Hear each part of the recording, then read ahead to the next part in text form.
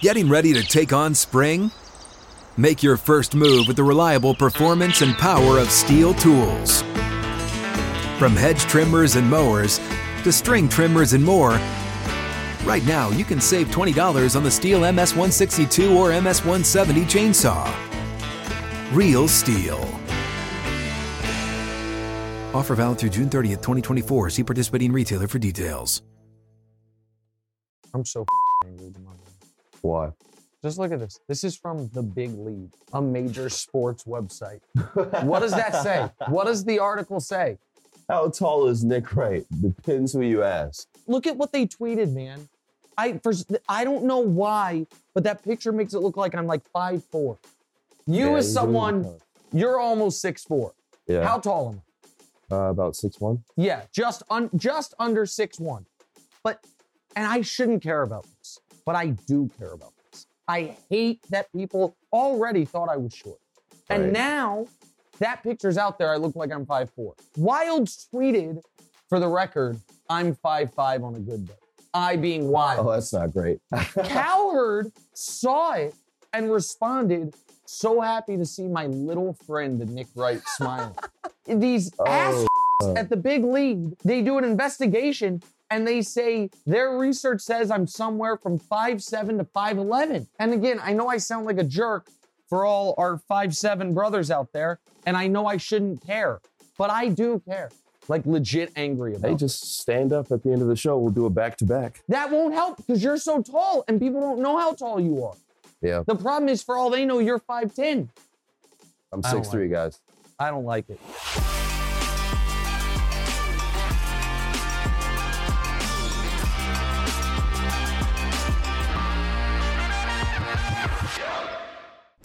Welcome in. It is episode 12 of the What's Right with Nick Wright podcast and YouTube show. As I ask you every week, please like, rate, subscribe, review, and check out our continuing series, special edition, released every Sunday on YouTube and your favorite podcast platform, the 50 best players of the last 50 years in NBA history. This Sunday, we will get to players, I think, 43 through 40, including an incredibly controversial player makes his debut, and the single biggest snub from the NBA 75 list makes his debut. That coming out on Sunday. But right now, as we always do, we start the show by talking about what we're not talking about. So here is what did not make today's show. Not on today's show is George Karl and Boogie Cousins' Twitter beef. It's going to make the show a little bit. George Karl is the worst. He blew the 96 finals by not letting Gary Payton guard Michael. He's terrible on Twitter. I don't like the guy at all. There you go. It's in there. Coach K's grandson leaving Duke. Don't care about that. And the match, the latest golf match with Tom Brady, Josh Allen, Patrick Mahomes, Aaron Rodgers. None of that made the show. There is no jacket rewarded for that, Demonze. It's just a charity thing. The only reason we talk about golf is if Tiger's involved. However, I will now turn to Demonze, who might at some point today vacate that seat for a different family member for the first time in the 12 episodes we've done this. What are we starting with today, Demonze? Yep. As we know, you've already started your victory lap with Jokić losing 2 straight to Golden State. Yeah. You clearly don't think he's MVP. Yeah. But he's going against the Warriors alone. Uh-huh. What's your problem with this guy? All right, you know what? I want to do this once and for all, because by the next time we talk, the Nuggets might be done. They might already be eliminated from everything. So let's just blow out the rest of the rundown. Demonze, sorry about your prep about CP3's legacy and the Mavs in the finals. We're not doing any of that. Okay. We're just going to spend 10 minutes right now, and I'm going to give the cogent final Nikola Jokić take. Because I'm sick of this being misrepresented, and I have the benefit of knowing with utter certainty, with every fiber of my being, that history is going to judge this opinion favorably. And so here's all I've ever said about Nikola Jokić over the last couple years. He is an excellent player. No one can deny he is an excellent player. I have not denied he is an excellent player.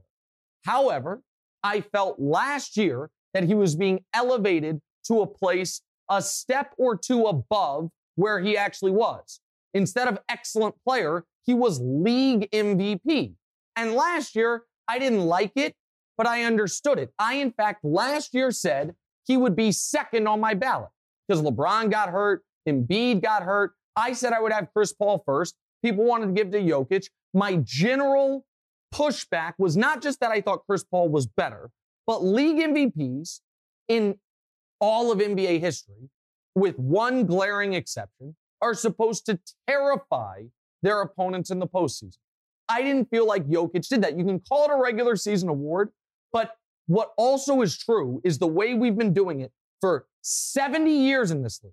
And Namanze, you know how much I care about this. I did a damn recitation of every MVP in order. Yeah. I think it's the most prestigious professional award in sports, NBA MVP. I think it matters. And when we're doing the rankings of players, MVP and top 5 finishes really, really matter. And I thought last year, Chris Paul deserved it. Instead, Jokic got it. And then a great confluence of events. Chris Paul and Jokic play in the postseason. Chris Paul's unbelievable. They sweep the Nuggets, and Jokic gets kicked out of the final game. But I dealt with it. Guy who I thought should come in second came in first. It happens. You have bad MVPs given, right? Karl Malone won one he shouldn't have. It happens. But then this year is where it got truly batshit crazy. Because this year, we changed all of the rules, literally and figuratively, for how we have done MVP voting since the media's been voting for 40 years to make an exception for Jokic. So nobody that was a 6 seed or worse had won MVP except for Russell Westbrook, and we'll get to him in a moment. Jokic was the 6 seed all year long, and they were like, no, he has to be the MVP.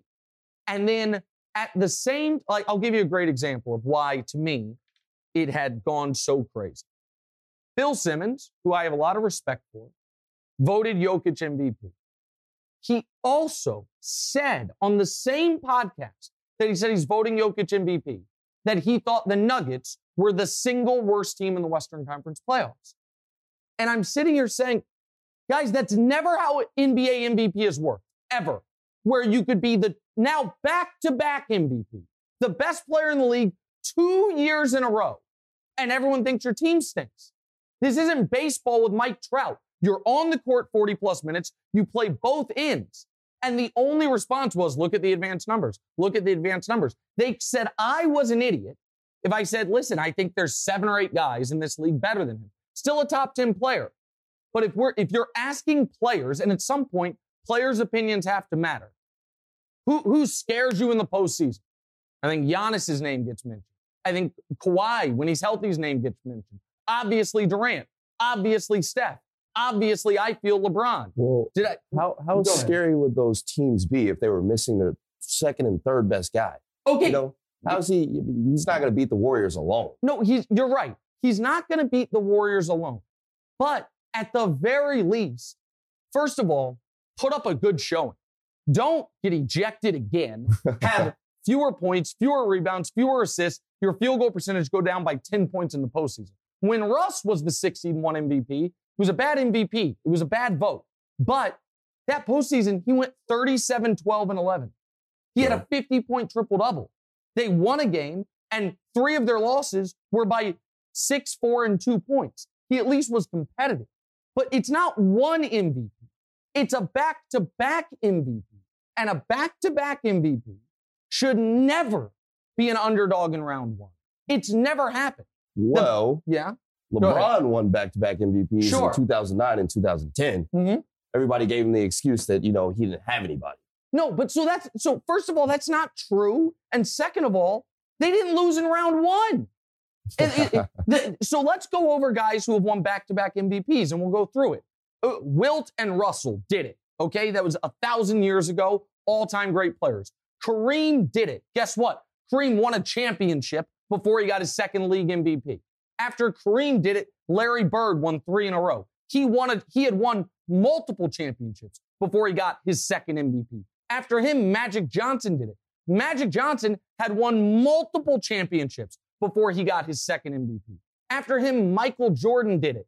Michael Jordan had won a championship before he got the year he got his second MVP. After him, Jordan did it just once. After him, Tim Duncan did it. Tim Duncan had won multiple championships before he got, or when he got his second MVP, won a championship in 99, got his MVPs in 02 and 03. After him, there's Nash. Nash is the bad one.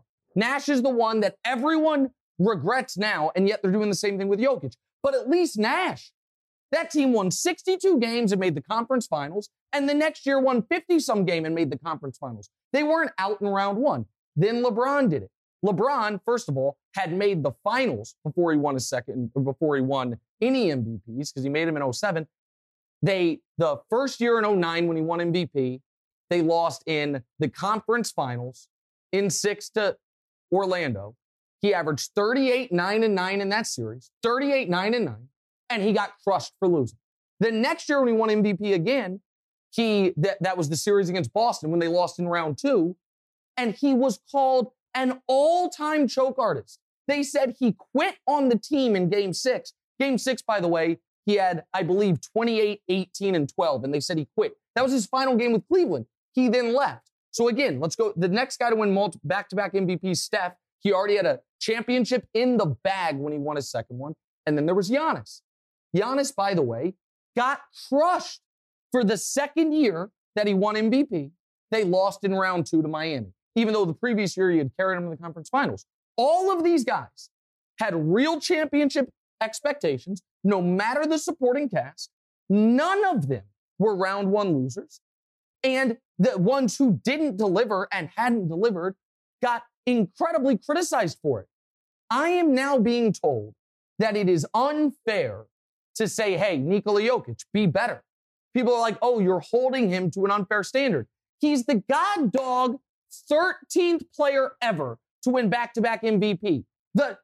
If we were listing the guys other than Jokic and Nash, I left out Moses Malone, by the way, on the back-to-back MVPs list. He had carried a team to the NBA Finals before he won his second MVP. But if I am listing out the worst back-to-back MVPs ever, other than Jokic and Nash, the worst one is Moses.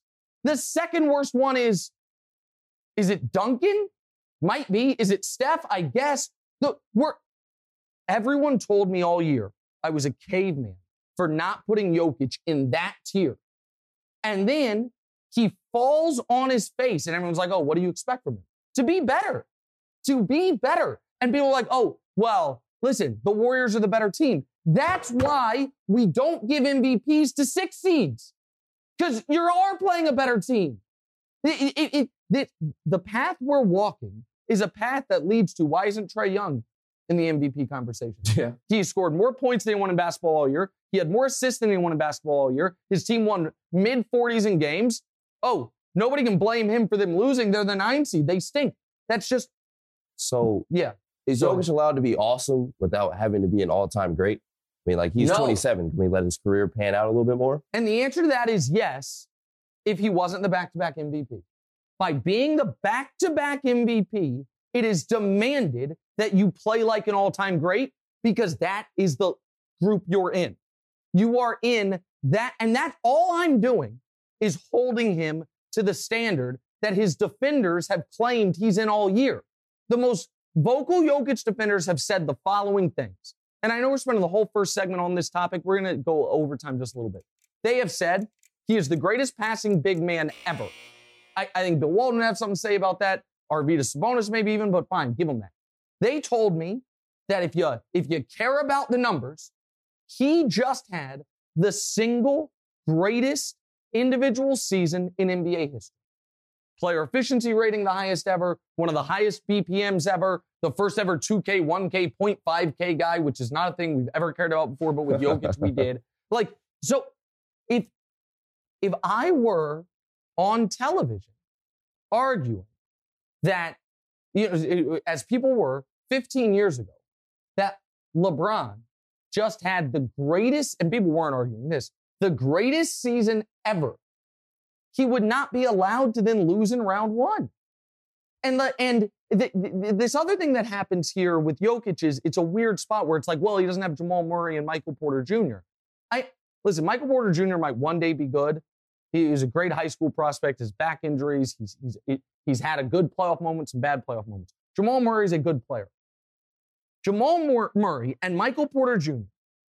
are not good enough to be the difference between a team being swept in round 1 and championship favorites. And if you are the back-to-back league MVP with a mediocre supporting cast, you should be championship favorites. LeBron was, he didn't deliver, and then he did when he went to Miami. Giannis was, he didn't deliver, and then he did. Steph was, all the other guys delivered. And so it's just unbelievable to me. And it's the same don't trust your eyes and don't trust the players.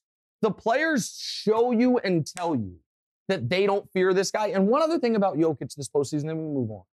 Draymond Green's one of the greatest defensive players ever. He's also 6'7". Yeah. Nikola Jokic is almost 7 feet tall. Jokic is like 6 for 28 with Draymond guarding him this series, has a half dozen turnovers, and just got kicked out of the game because he was so frustrated by it. I have seen Draymond Green in playoff series against guys who are actually in the discussion for best player in the league. Saw him against Durant in 2016 before Durant joined him. Durant got him, he got Durant, then he got Durant at the end in the 3-1 comeback. I saw him in 4 finals against LeBron James. LeBron got his. The Warriors won most of them. LeBron got his. I saw Draymond against Kawhi Leonard when Kawhi was healthy. Yeah, Kawhi had to work for it. Kawhi got his. The idea that Jokic is that caliber of player, which is what he must be now. And we're like, no, you're being too harsh. There is no too harsh. And here's the last point. People say all the time, the MVP, it's an important award, but, Shaq only has one. And I don't know if you knew that. Shaq only has one MVP award. And Kobe only has one MVP award. And right now, Chris Paul has 0 and Joel Embiid has 0. You know what would have fixed that? If Steve Nash and Nikola Jokic never won it. Because in 2005, second place was Shaq. God damn. How much longer can you talk about this dude, man? Falling asleep over here. I mean, he's got to be done here pretty soon. I mean, we've ended the segment about 5 minutes ago. And this year, it should have been Joel Embiid, if you want to make sure everyone gets one. Could have been his first. Instead, Joel Embiid, Chris Paul, Shaquille O'Neal, Kobe Bryant combined have 2 MVPs. And Nikola Jokic and Steve Nash have 4. And I'm the ass for saying it's wrong. The burden of proof is not on me. And the Jokic fans, and then we can wrap up. It's like trying to prove a negative. If the Nuggets won this, were competitive, or won this series against Golden State, they would say, see, our guy's amazing. They're getting blown off the court, and their answer is, see, his team stinks. No matter what, they were going to say, we were right. We've awarded MVPs one way for 40 years. It has rewarded the greatest players in league history with a Nash mistake and now a Jokic mistake. All right, I'm done talking about it forever. Until next year, when I'm told, you got to give it, have you seen his PER? Got to give him 3 in a row. Him, Larry Bird, Wilt, and Russell, the only guys do it. Got to give it to him. We'll be right back. What's up, everyone? It's Nick Wright, and I got something exciting to talk to you about today. Angie, your ultimate destination for getting all your jobs done well. Now, Angie isn't just your average home services marketplace. It's a game changer with over 150 million homeowners served and a network of over 200,000 skilled pros. Angie has experience and expertise to tackle any project with ease. Whether you're looking to spruce up your backyard or undergo a major home renovation, Angie's got your back. And their pros are locally based, often running small businesses right in your community. And here's the best part. Angie makes the process seamless. From researching and comparing pros to scheduling services at your convenience. Angie's user-friendly platform puts you in control. So why settle for anything less than perfection when it comes to your home? With Angie, you can trust every project will be completed with the utmost care and professionalism. So get started at Angie.com. That's ANGI, or download the app today to discover why homeowners across the nation are turning to Angie to get all their jobs done well. I didn't know Steve Nash won it over Kobe and Shaq. That's actually kind of insane. But at least Nash's team was a championship contender. Yeah. The only guy they gave it to that wasn't a championship contender was Westbrook. And Westbrook, I thought it was a bad MVP in real time, but people were amazed by the triple-double averaging. But at least Russ then in the playoffs showed out. He was like, okay, I was the MVP because I averaged a 30-point triple-double. Here, he only played 5 playoff games that year because they lost in 5 to Houston. And what Russ did in those 5 playoff games were, game 1, they got blown out by 31. He had 22, 11, and 7, and he got crushed. The next 4 games, they lost by 4, they won by 2, they lost by 4, they lost by 6. And here's what Russ did. 51, 10, and 13 in a 4-point loss. 32, 12, and 11 in a 2-point win. 35, 14, and 14 in a 4-point loss. And 47, 11, and 9 in a 6-point loss. You can't say, well, he should have done more. Now, it was a bad MVP. You shouldn't have given it to him. But at least if Jokic was out here doing what he did all regular season, it's like, he had 38 points on 18 shots, 9 assists, and they lost a close one, I'd listen to it. Instead, he has 25 points and gets thrown out of the game. All right. So we finally talk about something different. Oh, yeah, absolutely. Moving on. We only did 20 minutes on that. Sure. Yeah, are we going? This is the B block? All right, we're going to start the B block. All right, let's go. What are we starting with? Suns lost game 2 to New Orleans. Yeah. Devin Booker left the game with a hamstring injury. So this is concerning. But before D-Book left, New Orleans was hanging in with him at home. Yeah. Or on the road, should I say. Yeah. Is this just one game, or is this the start of another CP3 playoff collapse? I don't think this is, listen, losing to the Pelicans, even if Booker never comes back, would be a collapse. The Suns got to be able to get through the series, even if Booker never comes back, and I think they would. I also think it's worth noting that we never talk about this until it happens. But more often than not, the playoffs are at least partially defined by an injury. This is the last handful of years. 2015, Kyrie Irving goes down game 1 of the finals after Kevin Love already went down, and it changes everything. 2016, pretty clean. The biggest injury is probably Andrew Bogut in game 5 of the finals. 2017, there weren't any super significant injuries other than, I guess, well, one could argue Kawhi when Zaza put his foot underneath him, but I don't think anyone was beating that Warriors team either way. 2018, Chris Paul. They're up 3-2 on Golden State. Chris Paul pulls his hamstring. They lose the next 2. 2019, KD blows his Achilles, and you know what I mean? That's the biggest reason the Raptors won, other than Kawhi's excellence. 2020 was pretty clean, but that's probably because you had the stoppage mid-year. Guys got healthier. Right. And last year, there was, Anthony Davis. Well, Anthony Davis they're up 2-1 on the Suns in round 1, dominating the series. Anthony Davis goes down. Yep. And then the Lakers never win again. They're never the same. Suns go to the finals. So this happens. And I think the 2 best players in the Western Conference this year were not Nikola Jokic, but Luka Doncic and Devin Booker. And Luka got hurt in game 82, and Booker got hurt in the second game of the playoffs. So you have to be able to overcome that in round 1. And the Mavs, you know what I mean? Like, it's tougher for the Mavs because they're not a great team. They have a great player. But I believe the Suns will still handle the Pelicans. What's most interesting to me is, does this raise or lessen the likelihood that we maybe see Zion? Zion back in New Orleans? Can he give him 15 minutes? I don't know. But I think the Suns should be fine. But the Suns need Booker fully healthy to deal with the Mavs in round 2. Right. I don't think they can beat the Mavs in round 2 without Booker fully healthy. I think the Mavs are going to win. But Scott Foster's in the show? Yes. Tell me. CP3 has lost 14 straight playoff games officiated by Scott Foster. Yeah. Is this a coincidence? Okay.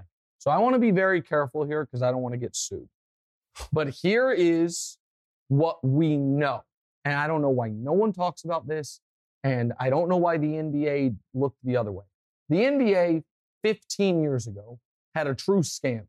There was a referee named Tim Donaghy who was betting on games, convicted of this. Nobody doubts it. He doesn't deny it. Now, he'll deny certain aspects of it, but they had a crooked ref.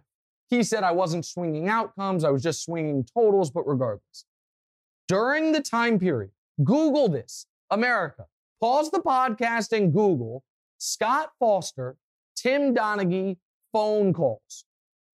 I'll do it right now, and I will read you the first result again because I don't want to get sued on this, but it's amazing that this is not discussed. The records show Donaghy placed 134 calls to referee Scott Foster, more than the 126 calls Donaghy made to his bookie between October of 06 and April of 07, the period during which he has confessed to betting on games or passing on game information to gamblers. So you had a ref that we know is crooked, who seemed to amazingly, all the time, call this other ref who was also reffing games. That ref is still reffing games. He's a well-respected ref, which is maybe why no one talks about this. He also, oddly enough, 14 straight times that he has officiated a game involving Chris Paul, which crosses multiple teams Chris has played for. Chris's team has lost. I don't love how it smells, is I guess my point on this. Yeah. I can't prove anything, and again, I think I'm clean there. But the Donaghy Foster thing always struck me as, how is he still refereeing? And now that 15 years later, he seems to have some bias against Chris Paul, and they've lost 14 in a row. It strikes me as at least, it gives me a little bit of pause. All right, let's have fun. Let's play a little 2 rights, 1 wrong. What are we doing first? 2 wrongs, 1 right. 2 wrongs, Mr. 1 Sir. Right. All right, well, I already got that one wrong. All right, what are we doing first? Kyrie's $50K fine for his behavior in Boston is appropriate, too harsh, or not harsh enough? No, I think it's right. I think that I think $50K is the most you're allowed to fine a player for an individual act like this. Right. I don't have a general problem with players going back at fans on a moral ground, as long as they understand they are going to be held to a different standard than the fans. Like, the fans aren't going to get in trouble at work, but they are at work. And what I don't love from Kyrie on this was what he was saying after the fact. What he was saying after the fact, like, what about the hostility? What do you mean? Who says it was hostile? But not just that. The Boston fans are particularly harsh on Kyrie. I get that. But there have been plenty of fan bases that have gone after individual star players over the years. And most guys recognize, as much as they want to go back at them, they can't. Right. And if they do, that's fine. I don't see Kyrie complaining about the fine. I am very interested. We are recording this before Game 2. I'm interested what happens if he does it again. Because you think he? You don't think it's on the board that he does it again? No, I mean, I'd be amazed if he did, but I didn't think he. I mean, if he does it again, I wonder if they. I don't think they would suspend him, but the money I don't think is going to matter that much. So I'm very curious to see, and you guys will have already seen it by the time you're hearing this. All right, what's next? The Bucks say they're not worrying about the Tom Brady and Dolphins rumors. Yeah. Having said that, after this season, Tom Brady will retire, re-sign with Tampa Bay, or own and play for Miami. All right, the first two are 0%. After Tom Brady is not retiring anytime soon, and I don't think there's really any chance he re-signs with Tampa. I think he knows they're done. Okay. So my answer would be the third one, but I just don't know if it'll be Miami. I don't know if he's going to go to Miami. What? Right, you can buy any team. Try to be ownership part of any team or go play. What if San Francisco, the team he wanted to play for years ago, what if Trey Lance doesn't work out? Like, Brady's going to be a true free agent where he can go anywhere he wants. So I believe Brady is going to keep playing for years and years. I don't believe it's going to be in Tampa. I'm not certain it's going to be Miami. The other possibility, I don't think it's likely, but what if Tua balls out this year? Miami's like, we've got our guy. He's young. He was our top 5 pick. I don't think that's going to happen, but we can't. It's Tom Brady at the end of the day. Yeah, but no, that is true. So maybe they would just move on from him. But I think Miami, there was a lot of things going into it that made it right for him this offseason that won't necessarily be right for him next offseason. All right, what's next? Okay. Jordan Poole and Tyrese Maxey are 0 future stars, 1 future star, or 2 future stars. All right, so I'm very confident in Maxey, and I think Poole is in the best situation possible. If you're going to be a perimeter scorer shooter, what is a better, cauldron to learn in than the Warriors with Steph and Clay? Maxey was a 5-star kid coming out of high school, top 10 pick. College, his 1-year college didn't go the way people hoped it would, so he fell in the draft. Right. But he is a star. So I believe... I don't think either will ever be superstars. I don't think either will. People throw around superstar a little too lightly. MVP candidate. Pool's looking nice. He's looking nice. I think his ceiling is all-star. And I think Tyrese Maxey's ceiling is all-star. So, I think for both of them, the absolute ceiling is a, this isn't a perfect comp, but a Donovan Mitchell type of player. You know what I mean? Like could be the best player on a team, but if he is the best player on a team, he can't win a title. You're in really good shape if he's your second best guy. The interesting thing is Maxey already the Sixers' second best guy? With the way Harden's been, he might already be their second best guy. All right, what's last? Cooper Kupp doesn't care about having the largest wide receiver contract. Yeah. He is a team player, a bad negotiator, or is he bluffing? Yeah, I think he's bluffing. I can see it. Listen, the media loves running with the story of, particularly, how do I put this gently? Players that look like Cooper Kupp, that they are just selfless, team first, don't care about the money. They'd play for free if you would let them. See what you're doing there? Cooper Kupp just had one of the greatest wide receiver seasons ever. His team won the Super Bowl, and they won the Super Bowl because on the final possession, they finally started going to him. Right. And he won him the Super Bowl. He's been underpaid. We are also live in a world where the wide receiver market is exploding to unprecedented levels.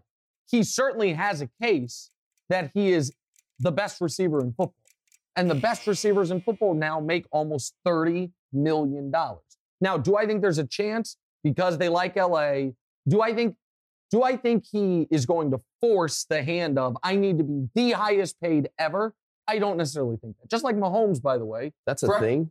They just want to, at this point, they just want to be the highest paid in their position ever. Like that's almost always how it works. Like the next guy, like the agent starts the negotiation with the team as, okay, the highest paid is Tyreek Hill. So my guy needs, the negotiation starts at $1 more guaranteed and $1 more total. That way, because the agent wants to be able to say, I got a record-breaking contract. The player, and so that makes okay. I was thinking of it in like the wide receivers had, not the agent. No, that's so the Tyreek Hill thing. First the Devontae Adams, then the Tyreek Hill thing screwed up the wide receiver market for a lot of teams. Yeah. Like Devontae getting the deal he got. I think that's one of the reasons the Chiefs ended up having to trade Tyreek because they were going to give Tyreek a new contract. But then Devontae's deal was so off the charts, they didn't have to top that. So do I think Cooper Kupp's going to make them? You sometimes do get, like the Chiefs got with Mahomes, a bit of a just won the Super Bowl, want to keep things together discount. Right. But that discount doesn't mean it's significant. It means like 8%.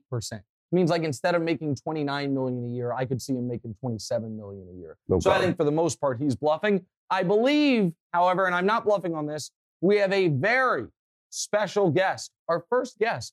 And it's not Lil Wayne, but he will be on the podcast. He just told me so. Our very special guest joining us to finish up the show. That's next. What's Up?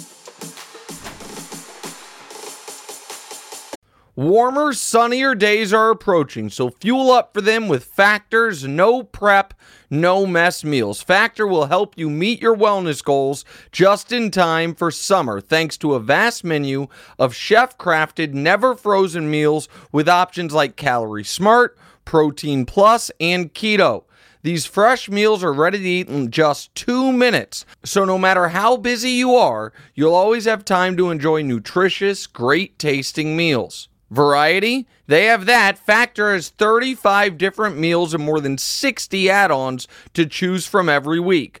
Working on wellness goals? Factor has you covered with dietitian-approved meals and ingredients you can trust. How do they taste? They're delicious. From breakfast to dessert, stay fueled with easy, nutritious, and delicious options. What about quality? Each Factor meal is restaurant quality with premium ingredients like filet mignon, blackened salmon, and shrimp. So start spending less time in the kitchen now because you don't have to shop, prep, cook, or clean up. Make today the day you kickstart a new healthy routine. What are you waiting for? Head to factormeals.com/NickWright50 and use code NickWright50 to get 50% off your first box plus 20% off your next month. That's code NickWright50 at factormeals.com/NickWright50 to get 50% off your first box plus 20% off your next month while your subscription is active. Okay. You got any warrants or anything we got to worry about? You're going to show up. I have several. Several? That's what I figured. You just want to get started? Go ahead. All right. So welcome back in. In my son's place now, instead of DeMonze, is none other than my grandfather-in-law, Mr. Jones. Mr. Jones, Granddaddy, good to see you. How are you? I'm doing good. So I got a question for you. Shoot. When you first met me 14 years ago, did you ever think you'd be sitting here doing a little YouTube show with your old grandson, Nick Wright? The answer? No. No. Can I tell the story of when we first met? Go ahead. Okay. Do you remember? No, I'm too old. You remember. So I came to Sacramento. Yes. And Danielle, your granddaughter, told me we need to go see grandmother and grandfather. And we need to get there early. So we got there at like 7:30 in the morning. And grandmother was cooking. And I came in the kitchen. And, you know, I talk loudly. Would you agree with that? Yes, indeed. And we hadn't seen you yet. And then you came out of like a back room. The bathroom. That's correct. And how would you describe your clothing situation? I would still just get out of bed, I guess. Yeah, you were, I think, shirtless and coming out. And do you remember what you said to me? I said, who the hell is this white boy in the house? Yes. You actually said, who is this John Brown white boy making all this noise in the house? Yeah, that is exactly what happened. Then, and I introduced myself, and then you said, I'll be right back. And then you went back to your room and you got dressed. And then you asked me a question. And it was about insurance. Do you remember that part of it? No, I don't. Okay, you can tell the audience if I'm lying. I had just met him. Danielle and I had been together for 6-7 months, but we knew we were getting married. And so I really wanted to impress her grandparents. So her grandfather, who's always been, an imposing figure, but this is 15 years ago. So you were in your prime. You're in your mid-70s 15 years ago. So you're even more of an imposing figure. You say, do you have life insurance? You remember that? No. Okay, well, you do. Your grandmother sitting over there remembers it. You said, do you have life insurance? And I said, yes, sir, I do. And then you said, is my granddaughter a beneficiary? And I said, yes, she is, which I don't even know if it was true. And you said, perfect, I'll be right back. And you called me outside. And you had a ladder up against the side of your house and giant hedge clippers. And do you remember what you made me do? Yeah. What'd you make me do? Go up the ladder and trim a tree. Yeah, their DirecTV wasn't working. So he had me climb the ladder in the most unsafe fashion imaginable with these giant hedge clippers. Wait, you leaving us? Yeah. You can't leave yet. Hold on. You can't leave yet. The most unsafe fashion possible to trim the tree.